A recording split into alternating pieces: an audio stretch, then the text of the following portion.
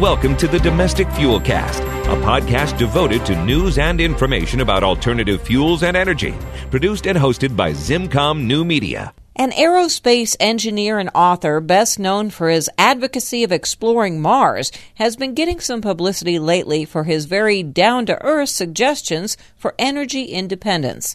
Dr. Robert Zubrin has outlined his plan in a book called Energy Victory. My book, Energy Victory, explains how we can defeat the oil cartel and why we must.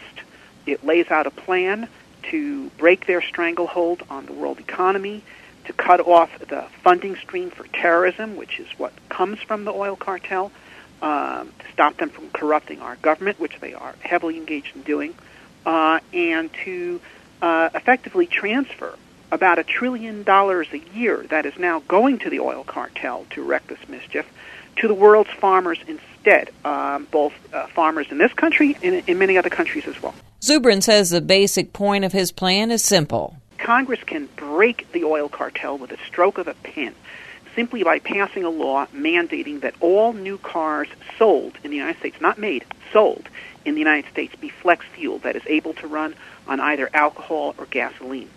And what this would do is it would put 50 million cars on the road in the United States within 3 years capable of running on E85. Today, there are less than 6 million flex fuel vehicles on the road in the U.S., and only about 1,500 pumps that dispense fuel containing up to 85% ethanol, and those are concentrated mainly in the Midwest. And this would be a sufficient market to create the fuel distribution infrastructure. Right now, if you own a gas station and you got 3 pumps, you're not going to dedicate one of them to a kind of fuel that hardly any of the cars can use. But if we had this, within 3 years, 30% of the cars that are actively being driven would be capable of running on alcohol. The E85 pumps would go up everywhere, but not just in this country, all over the world, because if we had a mandate of this kind, that would force all the foreign car manufacturers to turn their cars into flex fuel lines. All the Japanese car makers, they're not going to write off the American market. They'll just switch their whole line over to flex fuel. The European car makers, so cars being sold in India and in Kenya and everywhere, would all be flex fueled, and gasoline would be forced to compete at the pump against ethanol and methanol produced by any number of sources in any number of ways all over the world. And this is how we stop Hugo Chavez, for example, from sending the price of oil up to $200 a barrel, which is what he has now declared he wants to do. While some may find the concept of a mandate to sell only flex fuel vehicles unpleasant, Zubrin says it would create a freedom of fuel choice for consumers and could end up helping the economies of third world countries in the process. Flex fuel cars can run on either gasoline or ethanol, and it's up to the consumer to decide which one is advantageous to him. What we're really doing here is opening up the market. Now, I believe that at least within a few years of having a flex fuel mandate, we probably would have a larger market in this country for ethanol than American farmers can meet. That's great.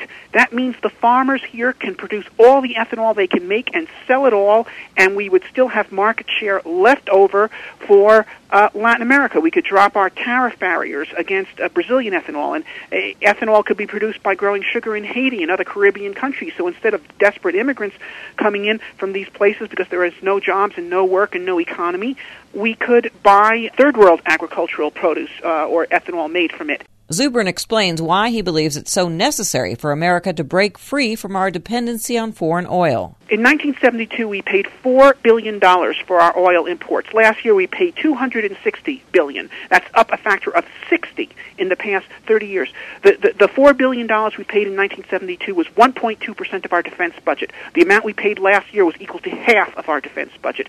And if the oil price stays where it is, we're going to be paying almost the same for foreign oil as we're paying for our whole national defense. And the Saudis are using this money to promote terrorism. So this is what we're subsidizing. We are paying for a war against ourselves.